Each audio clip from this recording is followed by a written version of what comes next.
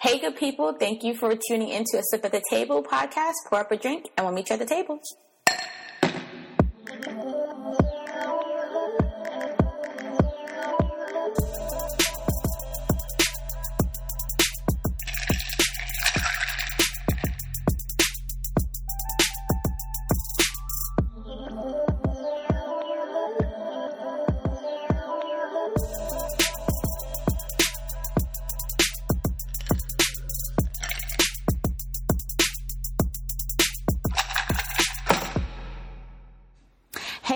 Thank you again for listening to A Sip at the Table podcast. I'm Shafonda.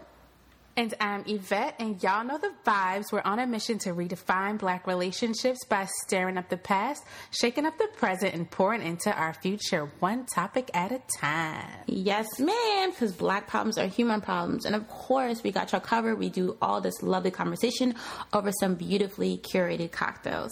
Mm-hmm. Speaking of which, what do we have this week? So this week we have the Hibiscus Island in honor of Juneteenth. We wanted to be very intentional about what we were bringing you guys. And so for those of you who don't know, the hibiscus is indigenous to West Africa and was often exported along with the slaves during the Atlantic slave trade. And so it served a dual purpose. One, to keep the livestock that was also exported alive, but two, also to make sure that the slaves made it through the journey, given its medicinal properties. And so while over here in the United States of America, plantation owners would often find the hibiscus plants planted among other things in the slaves' food plots. So quick and then history lesson. They discovered it then. Then it was some new shit. Yeah, Christopher Columbus. But again, it was really ours. So there you go. Isn't everything? Pretty much, yes. We make the culture. Yes, and don't let anyone tell you differently, okay? Have you seen that movie, My Big Fat Greek Wedding? No, I seen the first 5 minutes. So the dad, he's super Greek, right? So he's give me a word, any word, and I'll show you how the root of that is Greek. Now I feel give me anything, any piece of culture. Anything. It's so American culture is Black culture. And I'll show you how the root of that shit is Black. It's crazy. Golly. Y'all. Hold your head up. Stop saying excuse me. It's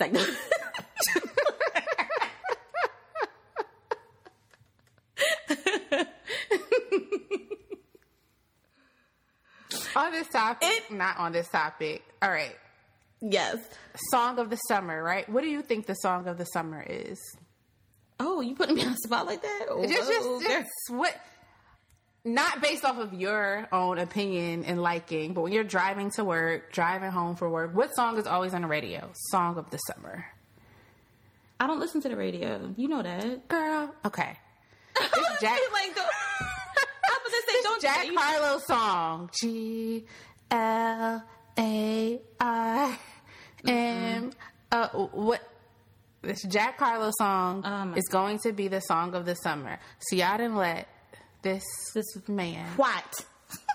This what man? This non-melanated man take over hip-hop for summer 2022. Yep.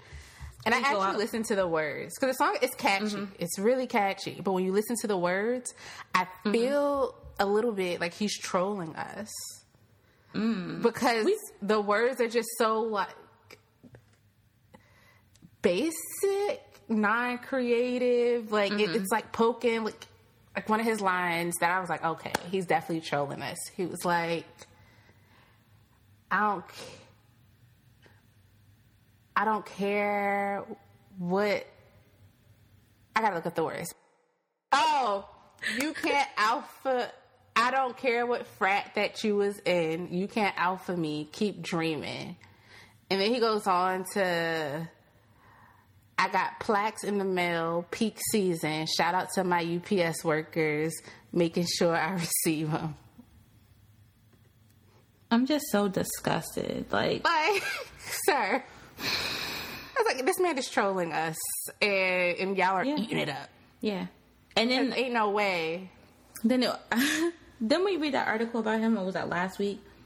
When he was talking about he loved black women, and they've always been they've always been a part of his life. And like, I mean, it could have came from a genuine place, but it could have. But now with this trolling, I read it. Now I feel different. Right. I read it after I was actually listening to the words of the song, and I'm like, yeah, not feeling it. You didn't even know that Brandy was Ray J's brother. Thank you. So sit down. How did you not know that? Anywho. Yeah, move. I'm about to say, sorry, that was a long tangent. Sorry, y'all. No.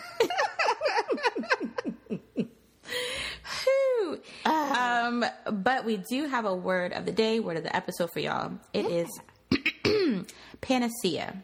I like it. I like this word too. Sounds sexy. They do, right? Because a panacea is something that is regarded as a cure-all. That is a remedy for all ills or difficulties. So, like in a sentence, it'd be apple cider vinegar is the black panacea. Sore throat, ACV. Yes. Rash, ACV. GERD, ACV. That's not true. It's miracle water. We call it miracle water in this house.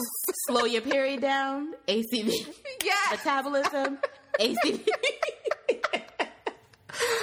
Wait. You think somebody gonna name their daughter Panacea? I bet you. Probably, or something cute, or something like a Panacea. Panacea, ooh. Girl, come here, Pan. Be a stripper name, Panacea. Panacea. Ooh, I cure all. Right.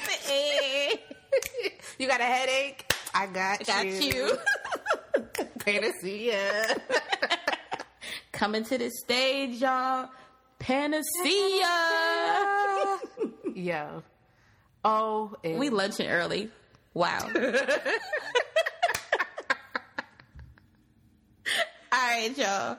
Let's go ahead and roll into Ain't That Some Sip?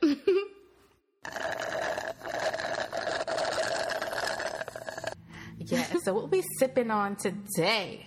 Girl, okay, so y'all may have seen on our Instagram, we posed the question about Lori and Bakari. If y'all don't know, we call him Bakari. Bakari? Michael B. Jordan. They split, so we asked, do we think it was an age thing? I don't know if it was necessarily an age thing. Initially, I said yes. Mm-hmm. But now, I just feel like they wanted two different things. And I don't know if her age necessarily played into that. Because I feel like she could have said that driven by age. I don't think so. Because sometimes it could be, a lot of times you say the man doesn't want to get married. Yeah. So I don't think it necessarily had an age thing, but I feel like they wanted two different things. Yeah, she was engaged before when she was 19 to a soccer player. Mm-hmm. So this isn't new for her. The idea of being married. And for those of you guys who don't know, the rumor is he wanted to settle down. Mm-hmm. She didn't. Mm-hmm. When they first got together, I personally felt like it wouldn't last. One, because of the age difference. She's young. Yeah. And, Michael or Bakari, he don't really, you never catch him, I don't think we've ever seen him in, a relationship. Flings here and there. But this is the first time he, came out. Yeah. But, being public in his relationship. Yeah. It was serious. Public. Yeah. So, I was like, okay, this man is ready to settle down. Mm-hmm. She, was for the streets. I don't condemn her for that. She's young. Again. Yeah. Sometimes I forget how young she is. She just turned 25. So when they started dating, she was 23 maybe, 24. I think she had turned 24. Yeah. But didn't somebody else have a party for her? And then... Girl, I don't know. Who did it? No, I think it was Future or somebody. Or who else? Montana. I don't know. I don't know. One of the men's in the... Right. One of the guys she was dating at the time. Yeah. But yeah, she is very young. But I don't know, young people have gotten married. You know what I mean? And they're fine.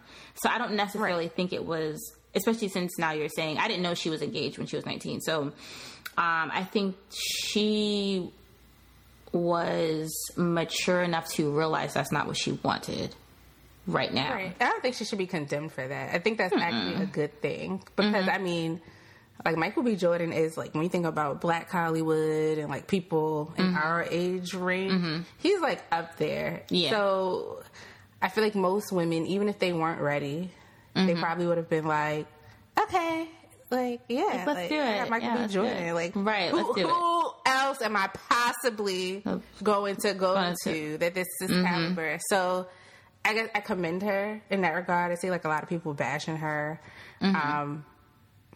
I bash her for other reasons. Right. but not this. Like, I think that's like really dope that as a young woman, you're taking ownership of what you want to do in your life, and you're not being like swayed just because it's, or the public perception of what you think that people, you know, want you to do or what they're saying that you should do. So initially, I felt differently than I do now. So I think now that I've like thought about it more in depth, I think it was pretty mature on her part to be able to take a step back and be like, we're going in two different directions. So I think they'll both be better off for it after some time. So especially him. You know, I think he's more heartbroken than she is probably, because in the article I read it said she was moving on. I was like, damn, girl. I don't know why. I would love to know, and I'm never going to find out, so it's okay. But what... Other than her looks, because she's a very pretty girl, like, what made you think that initially in going into this relationship, given her recent history, so not even like there was time passed, like she was back to back to back to back. She sure was. That she was about to like tie her down. So part of me is like, she should have been honest from the beginning, and maybe she was with where she was, but then the other part is like, there's a blind man could see. Like what time she was on. I'm actually surprised they were together as long as they were. So, but I think by the time they went public, supposedly they had already been together for a few months. But you know, it was COVID and they weren't really doing shit. Turtle and Nugget. What? That was their nickname for each other. Oh, Turtle and Nugget. I was like, what? I know too much. You're invested. Social media. I'm not invested.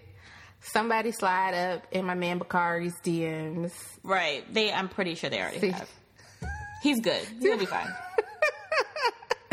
I was just glad to see him with a black girl, but didn't realize before her he had a few others. So you know what? I did. Yeah. It's okay. You're right. They'll be okay. Maybe they'll find each other later on in life if he stays single long enough and she decides that she wants to settle down, if that's what she wants. I think she'll be in a relationship before he will. A real one? No, just the next relationship. I think it'll be her before. Oh yeah. Maybe she can go back to Diddy. No, he's dating old girl. Isn't he? Young Miami or whatever? They could. Girl, I don't know. I don't know what's going on with these old ass men, like going after these young ass women. Like, I know it's not. Like, I know nothing's new under the sun. I know it's not new, but come on, it's becoming a bit much. What else? Because we could go all night on that shit too. Topic for another day, okay? Ooh, that should have been open bar. These nasty daddies. Nasty daddies. Being nasty. Moving on to the next thing. For those of you who watch Real Housewives of Atlanta, I'm sure you are familiar with this conversation that we're about to have. This idea of what it means to be friends versus friendly. And so for some context, Sonia Richards-Ross, who is an Olympic gold medalist, she's a newbie on the show. And she was brought on the show by Drew Sidora, who is on her, I think, sophomore season. Okay. So anyway, Candy Burruss. Thanks, Hibiscus Island. Candy Burruss. She interviewed Sonia for her podcast, and she asked her about her relationship with Drew, because there were a couple of scenes where Sonia seemed to, be coming for Drew's neck. And Sonia responded that her and Drew were friendly, but they were not friends. Mind you, Sonia got into a car accident on the show, and the first person she called was not her husband, but it was Drew. And Kandi called her out on that. And she was like, oh, no, well, the only reason why I called her was because she was on the phone with me like a few minutes prior. And so I just, called her to vent, not with the expectation that she would come get me. And so I think this is interesting because on another reality show, the Love and Marriage DC, Ashley, I don't know her last name, Quicksilver's wife. Ashley Silva, because his last name's actually Silva. Oh, okay.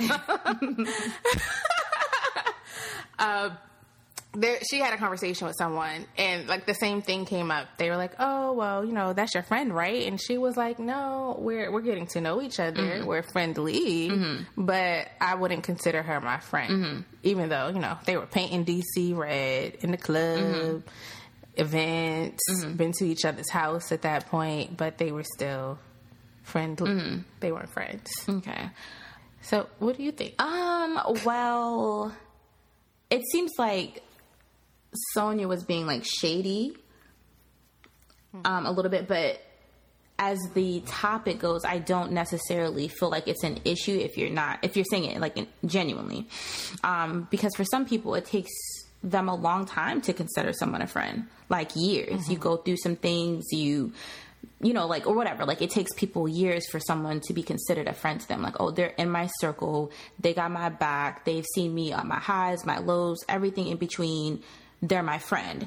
So somebody you're friendly with, you're more than an acquaintance, but you might not be like someone they would consider like a friend.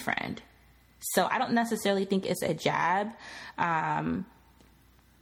Because especially like as you get older, for me personally, like friends mean different things than they meant to me 10 years ago. Like 10 years ago, I'm like, oh yeah, that's my friend. But now I'm like, nah, like they cool. It's pretty much, to me, it's pretty much the same. Like, oh yeah, they cool. I fuck with her. But that doesn't mean that you're like my friend. So I don't. But is it important to like vocalize that? Like, yeah. I get what you're saying. But if somebody, as long as you know the difference, is it important if somebody is like asking you, like, for example, you hanging out with your coworker and y'all somewhere and they're like, oh, is that your friend? Are you going to be like, nah, that she's an associate? Are we? Look, that's just my coworker. Are we at a corporate event? Because like, oh yeah, that's my coworker. It's like no. Y'all not like y'all are out like happy hour or something. And I got y'all at your birthday party. I got some good coworkers. I've worked with some really good people. So if somebody say that's your friend, you're gonna be like, yeah. I'm gonna like I'm not gonna take the time out to distinguish between. No, we're just friendly, right? I think it would come up in like a conversation if you're having like a real conversation with like someone you would be friends with or something like that. But if it's like some random person that's never met who I'm with before, I'm not gonna be like, oh yeah, this is, we're friendly, or this is my acquaintance. I'm not saying that. Like, no, because in my brain, if we're more friendly, then we're closer to friends than not. Yeah. So I'm not gonna make that distinction. I feel like you're only making that distinction to be shady, or if you're having like a conversation and it, just you're trying to make a distinction and it kind of like snowballs into that way. But otherwise, I mean, I don't really necessarily think it's a bad thing, especially like I said, as you get older, like friends that word friend, it can hit different sometimes because by then you've been through some shit. You didn't have like that friend, that person that you thought was your homegirl and you're like, damn, like she never gave a fuck about me. So I think like as you get older, the word, you're just a little bit, more aware when you use the word friend.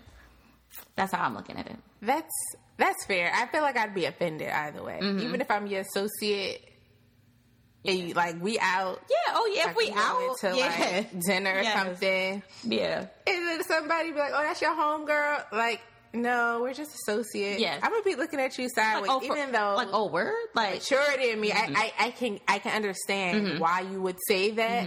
The fact that you say that, though, just pissed me off. Like, I mean, if you're out and my Mariah Carey, I don't know. Yeah, if you're out and somebody comes over, like, I feel like that's stupid. Like, and you're like, oh, this is my acquaintance. Like, unless you're really my acquaintance, like, or you're really my no. Are you gonna be out with your acquaintance? That's what I'm saying. Like, unless you were really that way, if we're hanging out and we at dinner and we hitting happy hours and brunches, I'm not gonna be like, oh, this is my acquaintance. Nah, like, this is my friend. Yeah. But even though in my mind I'm like, oh, she ain't there yet, but I'm not gonna make that distinction and be like, oh, this is my acquaintance when we did all this shit together. We shopping, we hanging out, and all this other stuff. So I can see how she would feel that way, but yeah.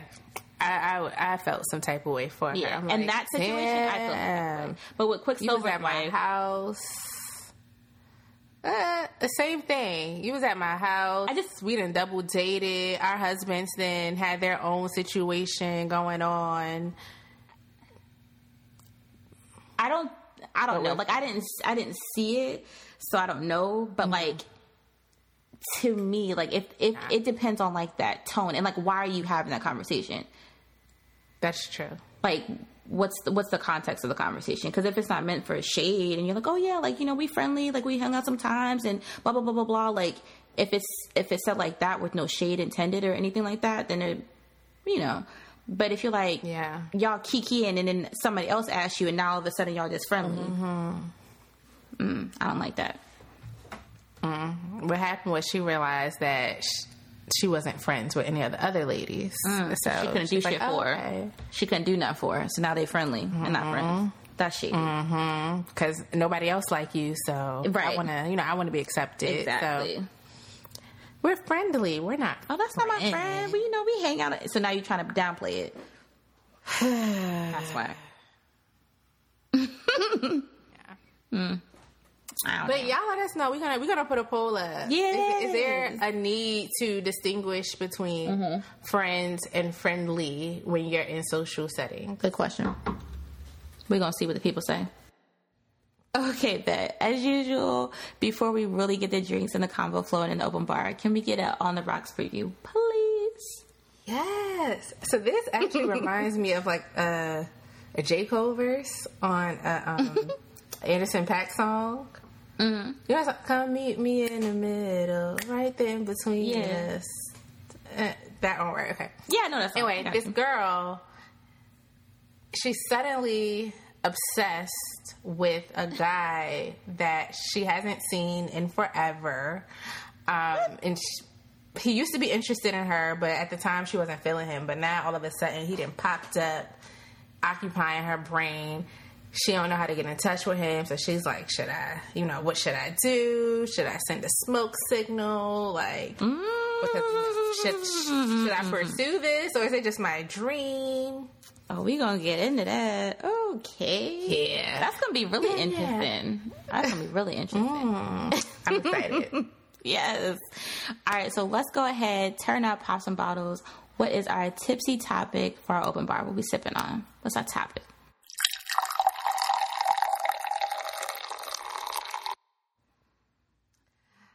Okay, y'all.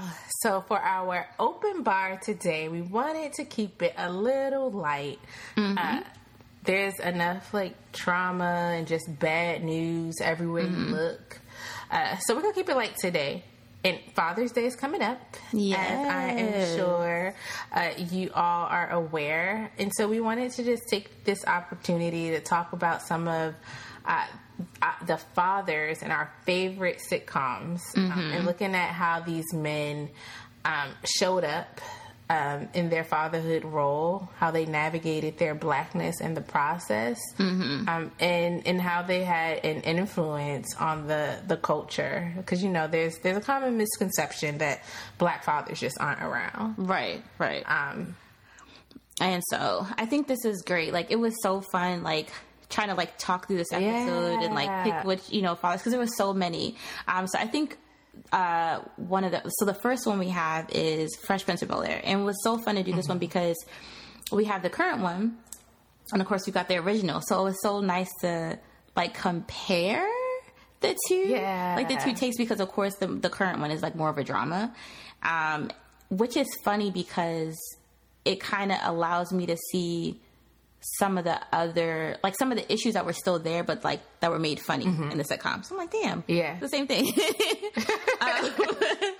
So of course, like, Uncle Phil, like he takes Will in, and he already has children. He's married. They're a nice, successful Black family. That's a common misconception that every Black family, is down and out. And so that was already something nice and different that they did in that sitcom. Like they were like, of opportunity, of wealth, right? And so he was different because he took in someone's child that wasn't his and, became this father figure. So I wonder why they decided to, because he didn't really take to Will in the original one, right? But now in the current one, they, like he's instantly like trying to be there for him, like 10 toes down. And it's Will who's giving the resistance. I have my thoughts about the new Uncle Phil. And if they are fortunate enough to get another season, which I hope, because I think it's really dope, I would like to learn more. Because part of me feels like this is real convenient for his campaign to become whatever politician he's trying to become. Part of me feels like he really cares, but then there's also that like struggle that he has with Aunt Viv, where it's like, well, we can't tell Will about Lou, which is his real dad. So I'm like, well, what the hell happened with Lou that you don't want him to come up? Because it can't be all about like Will. Yeah. Like it has to be some dirt. Something, right? Some dirt. It has to be. So it felt a lot like he was trying to make himself feel less guilty of something that he did versus it being like a genuine, I'm trying to give you this opportunity, right. No strings attached, nothing's happened in the past. Right. That is interesting. But yeah, I really think that was groundbreaking. The original one, like I said earlier, was just because they weren't struggling. Like he was like, no, like Black people be living well as, they be living well too. So I thought that was really cool, and it's already hard enough, to be a father to your own kids, and now you're also sharing your time, your energy, your mind, your heart with someone who's not even of blood to you. That's not even his blood, nephew, right? So shout out to Uncle Phil. I thought that was that's pretty dope, and right? I think that's also, and I could be wrong, but from what I said, something that is unique to the Black experience, which is like this idea of like family outside of like your nuclear family and like what it means to show up for them. Because when you look at like the white culture, like mainstream culture, they're all about like their nuclear family. Like you have wife, you have your kids, and that's it. Like I got cousins over there, but I see them when I see them, but I'm not responsible for them. Yeah. Whereas in the Black community, like my mom was raised by her aunt, and a lot of like my grandmother and her siblings was like raised by like someone else, not necessarily like their mother or their father, for whatever reason, whether it be work or somebody just didn't show up. And so I think that it was good to see the Black family in that light, to have somebody that's not the dad kind of like step up, show up. Yeah. Same thing for Aunt Viv, but because that I think that is unique to the Black experience. Slavery, but I mean, we got that topic down the road. We already know. We know we could do. We'll be being light today. Light, you're right. That Hibiscus Island almost had you making a laugh, but we go. The ancestors was. We're gonna keep on keeping them. Okay, so to put it differently, so we also had to bring in Frank Mitchell. So his is kind of like twofold. So he's a good, I'm like initially like, you go through all these seasons. I think he's like a great dad and blah, blah, blah, whatever. And that was, in their dynamic originally was interesting too, because of course his wife was a stepmom. Right. Yes. So that's an interesting dynamic as well. Like, they raising kids that aren't her own. Yes. And so that was already like, interesting. It was different. right? But then, you know, we had that Cousin Dorian came in, and man, like I don't even know. Like, came in, was supposed to be the cousin. Dorian. Supposed to be the cousin. Like, oh, hey. And he was actually the son.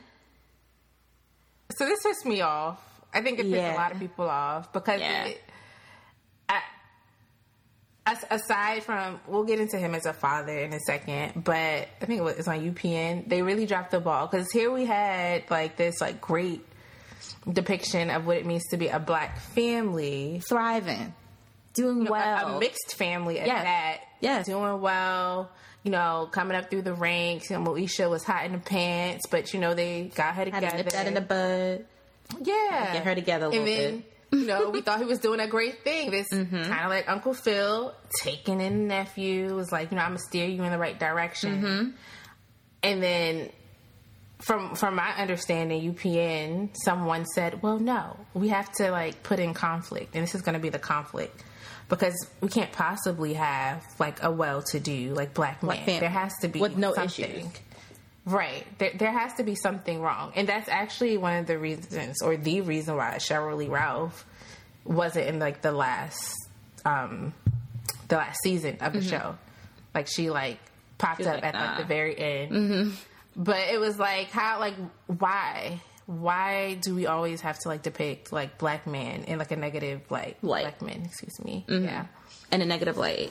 And so I think that's very much in line with what we can call mainstream media tries to portray about black men. And even though there are some, that don't show up, there are also white dads that don't show up. There's also Hispanic dads, Asian dads that don't show up. There is no, if you ain't shit, like sometimes that doesn't discriminate. Like, and so it's, it's always the, the black father that's getting the short end of the stick. And so that was unfortunate that, he ended up, after all these seasons, all this work, this fallen, like, and for it to come in and that's like your son and all, it was just a really fucked up situation. Cause even if you think about it, I mean, it's not real, but even having him keep that type of, it was just a mess. Like, and it didn't make sense. It didn't make sense. It made zero sense. But of course, going back to your thing, like where there has to be conflict, but sometimes there is no conflict in a black family. Like they just be living, be chilling, and it's fine. Like that's okay for us to have as well. Was conflict enough. That was conflict enough. Like trying to raise a daughter who always trying to be out in the street. That's enough. Okay, that was more than enough. All that. But back to let's say we're going with this storyline, right? That he decided he had an affair on his wife that has passed away and had this love child that his sister agreed to take care of and raise, right? Let's say we're going with that storyline. Does that negate who he was as a father to his kids who actually live with him, and also the role model that he was for other black men in the community whose father wasn't there? Like, does that take away from that? Yes.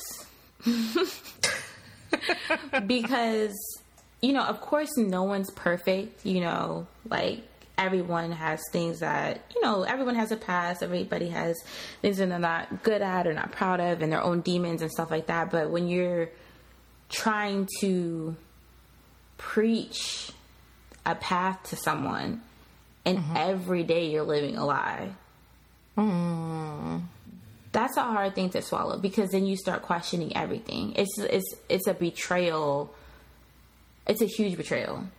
No. To anyone that you could have touched. And now, even though you were doing good things, it's just like, damn, like, how can you be looking me in my face and telling me all these things, and you had a whole son that was like down the street?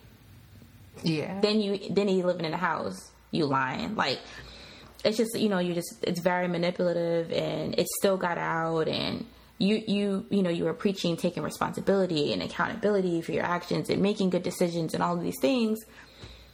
And not only, did you have an extramarital affair, like you had a child, you didn't pour your sister into the lie, and she's lying, and so it's just a huge. I mean, all the work that he has done is just now tainted. Yeah, I 100% agree. Because like your home is not taken care of. Like that is your home. That's part of your home. You can't pour into other people when you're out here the reason for this young man's like brokenness. Because even though he was, I don't even think he was present, because that was part of the reason why he came to live with him, because I think they felt like, oh, he doesn't have like a male role model in his house. So I'm gonna send him to live with Frank. Frank will get him together. He'll be a strong role model for him. XYZ. Yeah. The sister ain't shit. Frank ain't shit. I think the sister was.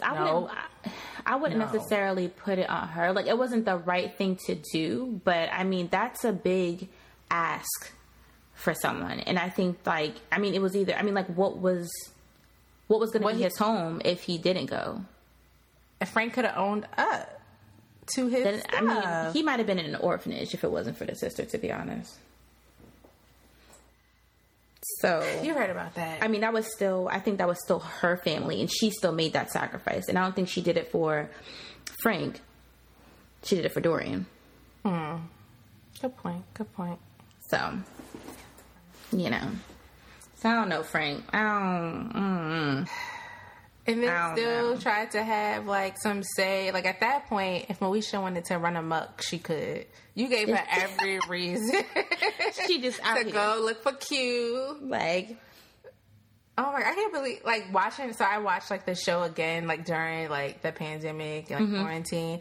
And I did not realize when I was younger how hot in the pants this girl was. She was how trifling she was. I'm surprised my mother let me watch that. Because yes, she was very much like, I'm ready. All right, Mo to the E to the. Hey.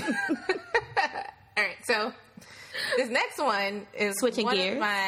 Switching gears, pivot a little bit. One of my favorites, and it's 101 Flex Washington.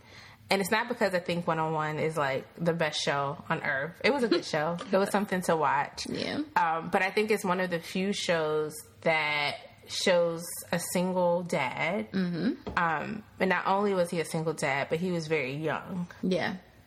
At that. And so, and he had his daughter young. I think he was a teenage parent when he had her. And so I don't think we see a lot of that, even to this day, and what that looks like. And it showed, like, his struggles and trying to raise her and trying to, be assertive and authoritative, but also, like, remain, like, kind of, like, be his daughter's friends. And be understanding, be open. And I think that was also what made it a good show too, is that he had a teenage daughter, not a teenage son. Yeah. And so it's always interesting, that dynamic of a daughter and a father, and how a lot of fathers will say, like, they not, it just gives you a different perspective when you're trying to raise a daughter as opposed to a son, because there's two sets of rules, whether they claim it or not. Yes. And it's funny too, because he's like, like trying to do his thing as like a young single man. Yes. But then, and treating women any kind of way. But he got to remember, I got this daughter at home that is watching everything I do. Like, I have to. And looking at me as an example. Yes. Yeah. So I think, if I'm being honest, now that I think about it, I think Flex is my favorite 90s dad. Or like, he's up there for me, but mine is coming. Mine hasn't come up yet. He hasn't? Okay. I think it's my favorite because... But he's definitely, like, Yeah, he was dope. Yeah, I was like, I wish my dad could be like, you know, understanding like this and be around, and I could feel comfortable, like having different conversations with him. Yeah, about different things. Yeah. So yeah, okay. So, yeah, I think flex, definitely. Like, you know, and like you said, it's not a representation that we see all the time. A lot of times, it's even though it is a huge, like, you know, it's disproportioned, but you often don't. A lot of times, Black single fathers don't get any type of credit. Like, but they are out there. There's a lot of them that are thriving and doing their thing, and they're not highlighted. Yeah, often. And he was successful too, yeah, and her mom was too. They both were actually like doing pretty well. Co-parenting. That was a good example of co-parenting. Teenage parents that still worked their way to, like, her mom was like a professor, and he was a ex-NBA player turned sports newscaster. Yeah, in Baltimore. Yeah, DMV. So yeah, it was really dope. It had a lot of different elements in there about, you know, just a healthy relationship. Even though you might not be together, it still was not a broken family. Yeah. You know, and every time that there was some type of conflict regarding Brianna. Kayla Pratt. I'm like, is that her name? That's her real name, right? That's what I was like. Kayla. I was like, yeah, Brianna. At least I got one of the two. I had a 50-50 shot. But every time there was some type of conflict with her, they were able to, like, at least come to some type of agreement. Maybe not right away, but, you know, at all times they were able to do what was best for her. Yeah. Yep. So very mature about it. So that was a great example. Go ahead, flex on him. I can't take him seriously after that Michael Jackson movie, but that's neither here nor there. So, our next. Why you had to do him like that, yo? You should let him be moving on. Or Homeboys from Outer Space. That was my show. That was my show. They need to put that on like Hulu or like Netflix, somebody streaming service, all one season, so that she can watch it. That is a Black American treasure. That joint probably on YouTube. What's on what Crackle or what's the Tubi? Tubi. He's about to. Yeah, Tubi. Oh my God. Our next dad. Yes. Unpopular opinion. Don't come at my neck. Well, they just gotta hear you out first. That's why. That's how I hear you out. Go ahead. Dre Johnson from Blackish. I love Blackish. I love the Johnson family. But when I sat and thought about it, I was like, why are you hating on this? He wasn't all that great. Number one, he had what, five children. Zoe, Junior, the twins, and the baby. Devontae. 5 kids, but he was vocal that his favorite was always going to be his firstborn, which is Zoe. And everyone knew that. And it was just like a fact. Right? And then, in him having a favorite, he also fostered like a spirit of competitiveness, I feel, amongst his kids, which is not necessarily healthy. Like, I shouldn't be competing for your affection, like, as a child. Not for your... Okay, go ahead. No, go. I got a list. I got a list. I see you. I don't think you should... Not necessarily competitiveness with each other, like in where his affection is the prize, but in general, that's not a bad thing. Competition's not bad, but it was with his like. But if you're like, if I'm like competing for your affection and your love, then yes, like they just bad. Junior the whole series just wanted to be loved by his father, and it wasn't until like the last episode that it was like, or the second to last, I see you, son. I love you. this boy then went through middle school, high school, didn't go to college. Mm-hmm. And then he finally at the end. Mm-hmm. Then I also think he didn't necessarily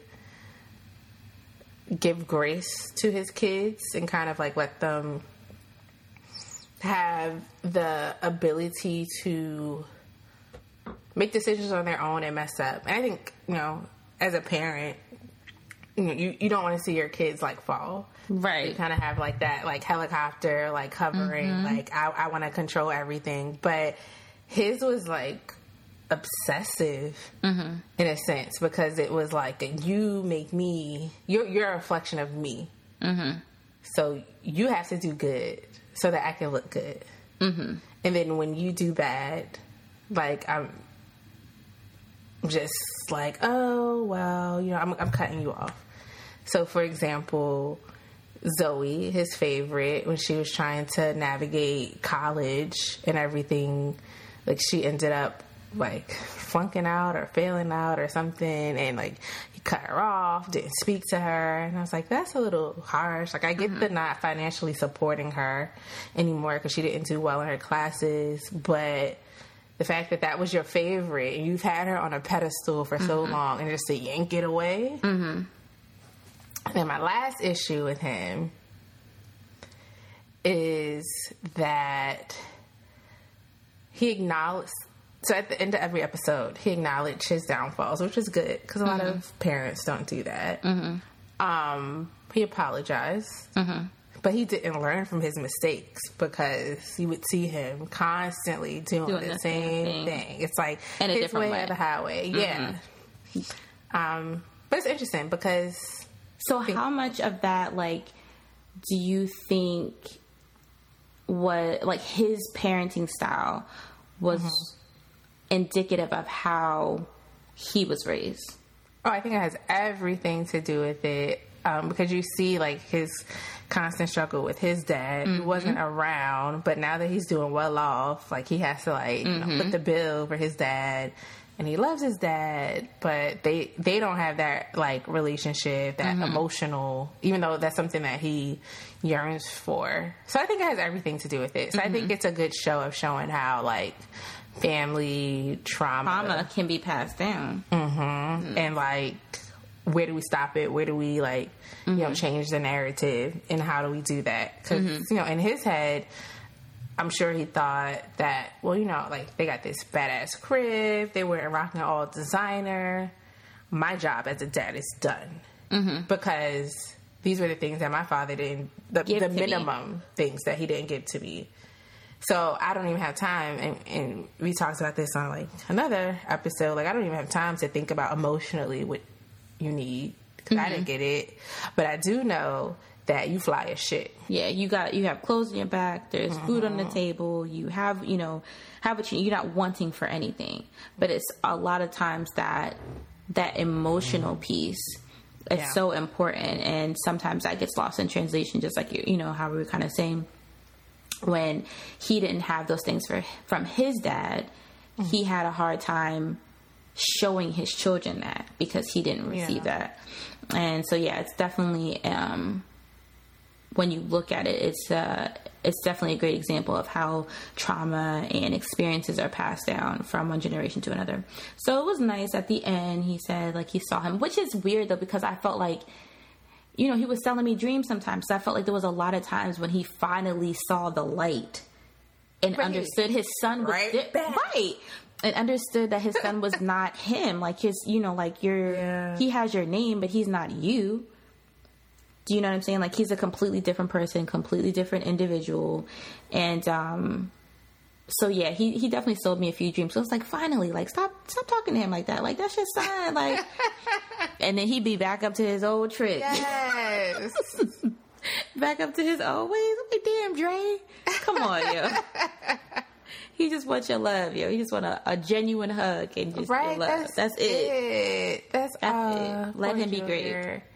I wish that the episode, like the final episode where they had all went, like the three generations had went and had like their little staycay, whatever you want to call it, in the cabinet.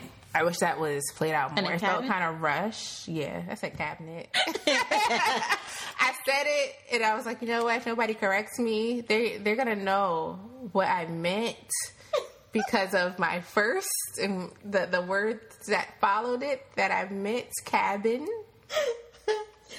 I think I was thinking of like wood cabinets. And my. Cabins made of wood, and so I see you. I see you, sis. I see you, sis.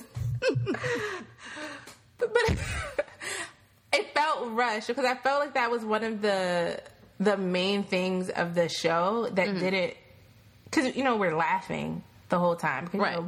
Black people good at laughing, and we good at making a traumatic situation funny. Funny when it's yeah. And so I wish they would have teased that apart more, because I do think that's one of like the main takeaways of the show, and I think it's very, very important, especially in the Black community when Black men, Black women, Black children every day we're facing like something new. Yeah. But yeah. So unpopular opinion: Dre Johnson. He was a good dad, but he wasn't really.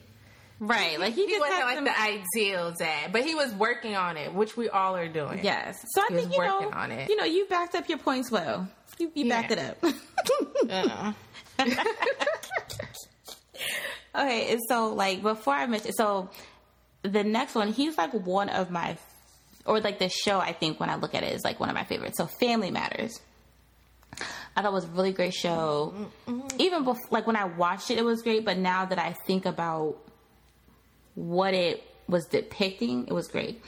It was a multi-generational house, and so a lot of the times I think that, especially with Black men, as soon as they turn 18, all right, you gotta go. Like you gotta go to school, you gotta get out.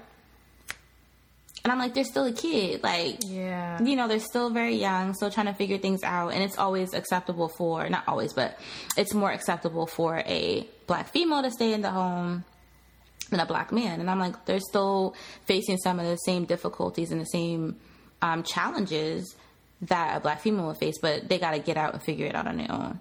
And so a lot of times that's because that's what their dad had to do a lot of times, but that doesn't always make it seem, that's not always the correct way to do things. It's not always right.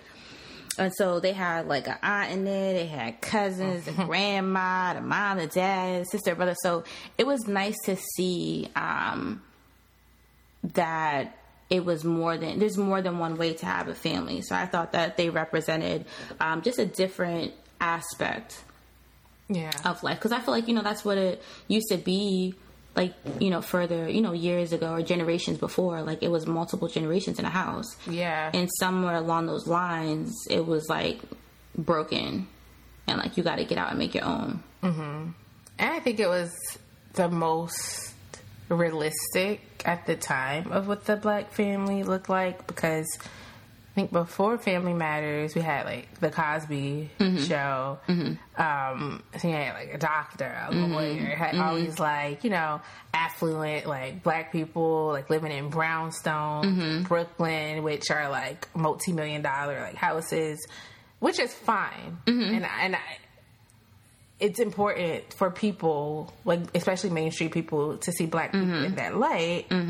But most of us are regular with these like blue collar like jobs. Just your average everyday people, and that's what this show like showed. And so I appreciated that, because I feel like it was more relatable in that sense. Especially because I thought Carl Winslow looked like my dad, and my dad was like a police officer. So I was like, oh, this is me. This is me right here. I don't think they really looked like. I think they were just big with like okay, Laura, in the middle of the head. Oh, shit. Wait, I could have been Laura. Oh, or could I have been Judy, who just like disappeared and never came back? Judy did. She went upstairs. Why did they do that to her? Went upstairs. And then became a... Never mind, I didn't go there. But then it had to do her like that. I would actually love to see a reunion for the Family Matters. I don't think it will happen because there's like conflict on a show between the actors. But if they could all get it together for like one day while we're doing like these reunion shows, just to see like where everyone is at and like just hear what various they patches, you know. Yeah. But yeah, I thought that was a really, really great show. A little bit before its time, as far as like the message that I feel like now that I'm older is portraying. Very, very healthy message, and it still showed like just the highs and lows of families, but they still, him and Harriet were married, going strong, and it shows like how you can help your family sometime, and a great show. I think it was a really, and he was very present, very involved, supportive dad. So I think it was a really great show. I thought make me go watch Family Matters. Right? And let's not talk about the intro, because the intro be popping. So we're not going to talk about how, for Living Single, their first season was the Family Matters house. Did you peep? You know what? That is so funny you say that, because I was like, damn, like I've never seen this show, but it looks so familiar. Yeah. The first season, they were using a Family Matters house. Wow. Or at least the first couple of episodes. That's funny. I never realized that. Same set. Like, what's up, y'all? Nothing. Right.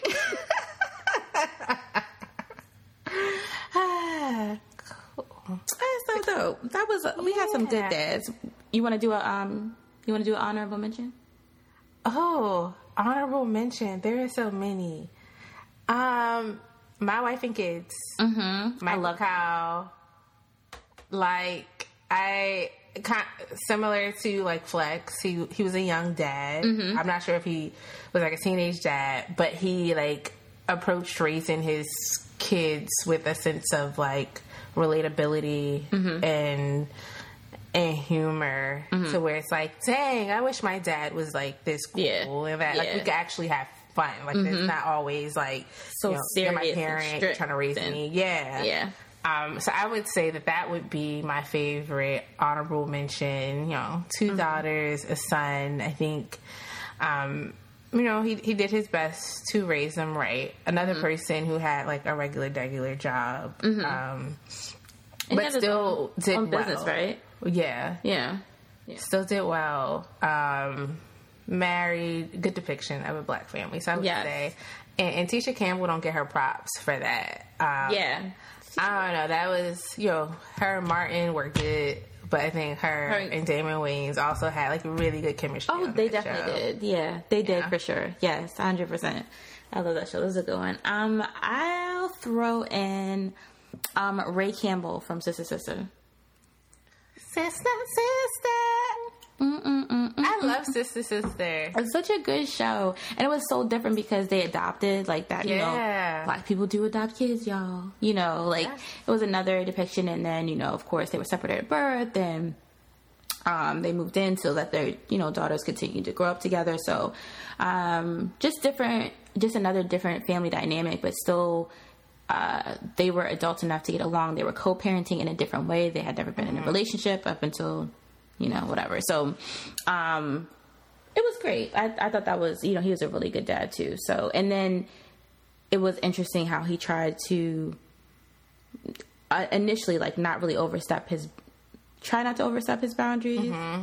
And then, trying to still be that father figure when needed, and, trying to be someone that Tia, could trust, eventually and stuff like that. So I thought he was, I might put that on when I go to lay down.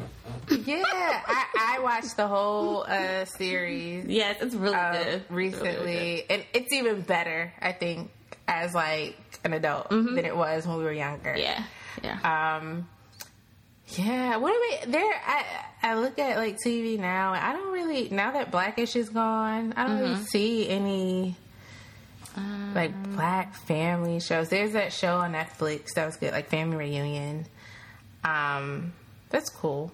was geared towards the kids a little bit. Mm-hmm. I guess This Is Us, perhaps, if you take Sterling, Kate Brown's character.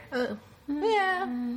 I think it's a good thing. Yeah. You know what I would like to see, though, is now that I am older, what it looks like as, like, a black father in his relationship with his, like, older children. I don't think we really, like, see that. I think that Insecure explored it, like, a teeny little bit. Like, you got glimpses of, like, Molly's family dynamic and Issa's family dynamic, but I feel like that would be a great addition. So if any, like, TV execs are listening, happen to stumble upon this, you can write now that you're an adult, what does that look like? Trying to, like, be an adult, come into your own, but also, like, navigate family dynamics, being respectful of your parents, but still, like, trying to make your own way and do your own thing too.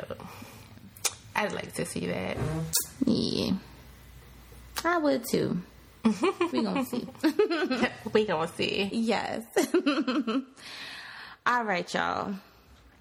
That was good. I'm feeling real warm on this hibiscus island. I'm hot, actually. And fuzzy, though. Like, I feel good. Yeah. I don't feel, like, sad or different. Like, a good, wholehearted conversation. It was. Y'all gotta let us know, what some of you all's favorite sitcom dads are and why. Do you like the list? Do you not?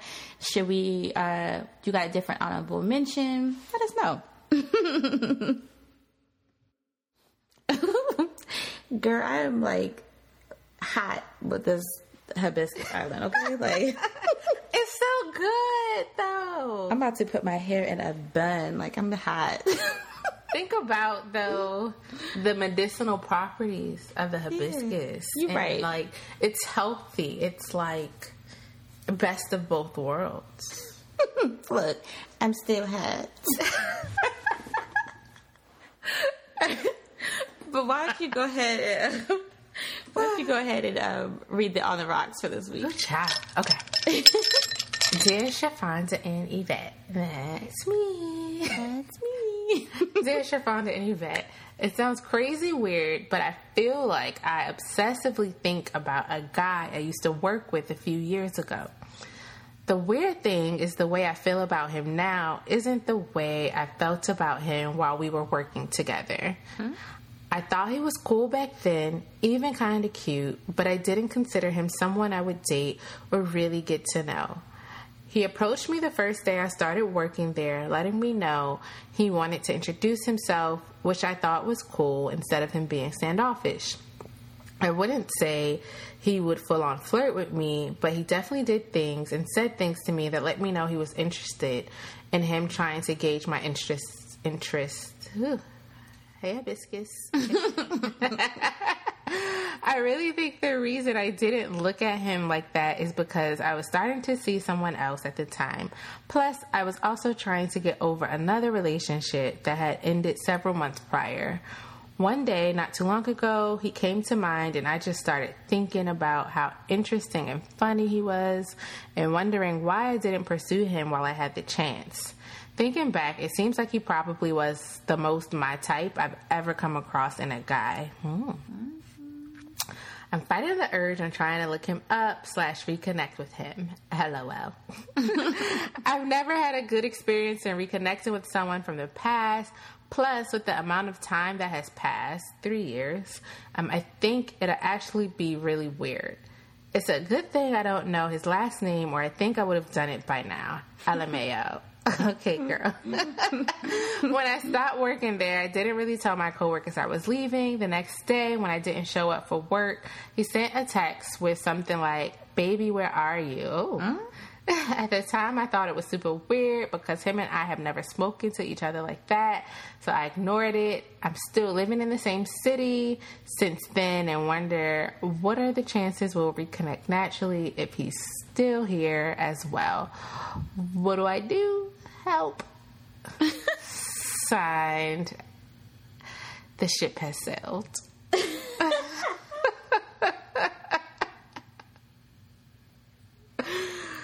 Okay. Oh, this is cute. I don't know how she gonna find him. She better look him up on Facebook or something. Facebook, Instagram, be creative. LinkedIn. Oh yeah, that is a good Google. one. That is a good one. LinkedIn is a good one. I would start there. I don't think it's. I feel like if you were going to run into him naturally, you would have done it by now. Like, you've been in the same city for 3 years, so yeah. I think it would have happened by now. Y'all are in different circles, right? So, but I don't think it's weird. I mean, I feel like people do it all the time. Yeah, I think you should go for it, especially because he was interested. Mm-hmm. So, I hope you glowed up. Yeah, so you still looking cute and popping. He'd be all for it. Yeah, what I hope not in a relationship. If he's not in a relationship, that's what I hope for you, is that you would like reach out to him, reconnect, and he's still single. I mean, there might be a reason why him of all people is popping up in your head. And maybe it's a sign. Like, because, I mean, it seems like it came out of nowhere. And the fact that you're obsessing over him sounds like, you realize, he could be, if not the one, someone that you could have a really, really good time with. And just, vibe with. So I think you should go for it. You don't know nobody that you used to work with that might know his last name. You just dipped off. But you know, start Google search, Daquan, green eyes, brown skin. Break it all the way down. Break it all the way down. Let Google work. Right. Okay. You put in everything you know about that. Exactly. But yeah, I think LinkedIn would probably definitely be a good look. Yeah, because then you could look by where you guys used to work, and maybe something will pop up then. Girl, do it. Yeah, girl. Go for it. Let us know. I'm excited for you. I know, right? Good luck, sis. I don't know why. Because it's cute. And it's not like... It is cute. One that's Yeah. That's really cute. Reconnect with him. Let us know what happened. You gotta write another letter and be like, hey, yo. Tell us about your first date. Because I'm going to will that he is single and ready to mingle. And he is also thinking about you. He is. Let's claim that. Maybe he will find you first. He probably would have done it already. But let's not sell dreams here. Dang. Really? Mm-mm.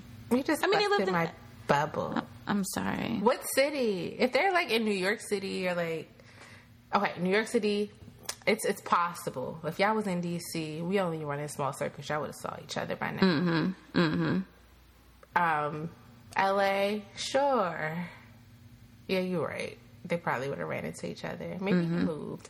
But long distance could be cute for a little hookup situation. Maybe in Miami or something, so you can go get a nice little tan, lay out on a beach, have him pay for your flight and hotel. She don't even know this man. He could be a creep by now, so don't tell her to hop on no flight so quick. Not. How do you know? You don't know what he's been doing the last 3 years? She barely talked to him. She barely gave this man a time of the day. Come on now. But if she obsessed over him, that means there was something there. There was something. To me, that don't means... do that. You're changing your mind. You were all for it seconds ago. I am for it, but with some practicality. Don't tell her that... It's not like they were dating, and she was like, I can think about him. Go to Miami with your friend. Look, she was barely giving him the time of day. He was like, yo, what's good with you? She ignored him. She thought he was a creep. She thought he was a creep. No, so she said he was her type.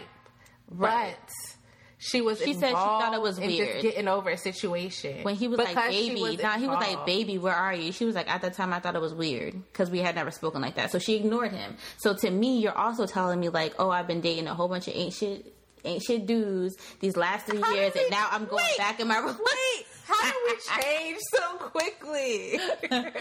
Hold up.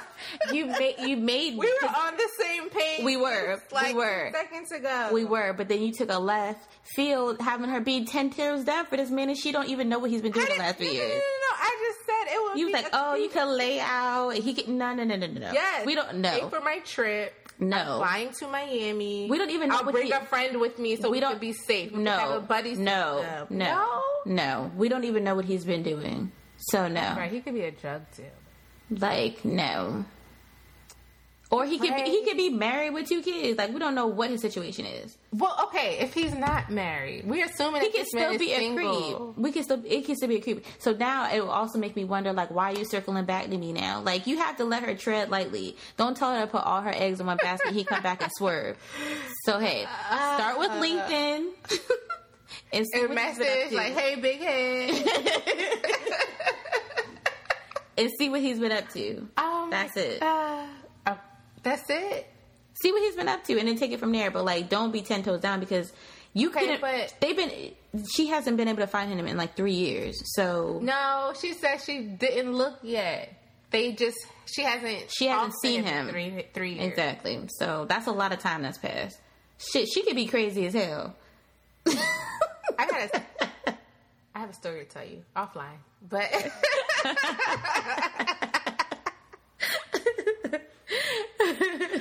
But now that I think about this story that's in my head, you're right. See, exactly. So I'm just saying, yes, Charlotte. Okay. That's just, that's our perspective. Be careful. Okay, so for On the House, this episode we're keeping in line with Juneteenth, and so there's this really good documentary. It's like a mini docuseries on Netflix. It's called High on the Hog. So you guys, yes, it's great. So like good. It's probably honestly, it's probably one of the best documentaries like I've ever watched. I think a lot of times when there is a documentary or a movie, a biopic or whatever about African Americans, it oftentimes focuses on like sadness or the horrors or struggles that Black people have went through and are still going through, obviously. But this one hits a little different. It was beautiful, really. It chronicles and highlights the culinary impact that our food has had on the U.S. And so what I like about it really is it talks about more than just like soul food. And so while soul food is obviously very important to us, like that, those main staples, the fried chicken, the greens, the mac and cheese and all those things, there's more to our food than just that. And like we have touches of impact in a lot of the things that are eaten in the U.S. today. And so the documentary really explains why. It's really dope. You should check it out, and you might even see some recipes that you might want to try for Juneteenth. They have some nice little recipes. Yeah. So it was really dope. Like, yeah. I learned a lot. Mm-hmm. I learned so much. And even like with Juneteenth, I didn't realize that like red velvet cake was like a Juneteenth staple. So I watched High on the Hog. Same. And I was like, oh shoot. No wonder, like, this is the black cake. Yes. Yes. Like, I see why. Yep. And even when, like, he went to, like, the Geechee like, Islands, it was so dope. I agree. Yeah. Watch it. I'm probably going to watch it again. That's what I'm going to, like, I started watching it again. Juneteenth, because, like, it was just that good. Yeah, I started watching it again. Yeah, it's really good. So, yeah, y'all should definitely check that out. You're welcome. So, winding down, do you have anything for the last call? Okay, so this is our last episode. Not forever. Heading down. Not forever, just the season. This is our last episode for the season. Yes. So, yeah, we did 10 whole episodes. Like, that's pretty dope. Yeah. It went by quick. It went by so fast. Yeah. Like, we started in end of January, beginning of February, and here we are in June. That's crazy. Yeah. So yeah, but so we're wrapping for the season, but we'll still be very active. Some other ventures that we're trying to pursue. So definitely stay locked to our Instagram @_sip at the table. Of course, we got y'all with the polls and questions, playlists, drink recipes, some little, cute little videos and stuff like that. So definitely stay locked into that. We'll still be doing like a version of On the Rock. So feel free to continue to use our the link in our link tree. You can anonymously submit a letter there. Yeah. Anything else? Yeah, no, just thank you all for like listening and rocking with us and, you know, interacting with us on social media. Yes. Tell a friend, you know, this was a great first season and you're looking forward to season 2, 3, 4, 5. Yes. All of that. Yeah. Yeah. So thanks. Happy Father's Day to all the fathers. Happy Juneteenth to all of us. Woo! Celebrate, show out. Don't say excuse me. Don't move for nobody in no grocery store aisle. Like, we ain't doing none of that shit. Okay? We ain't doing none of that shit. All right, y'all. Sip safe. Bye.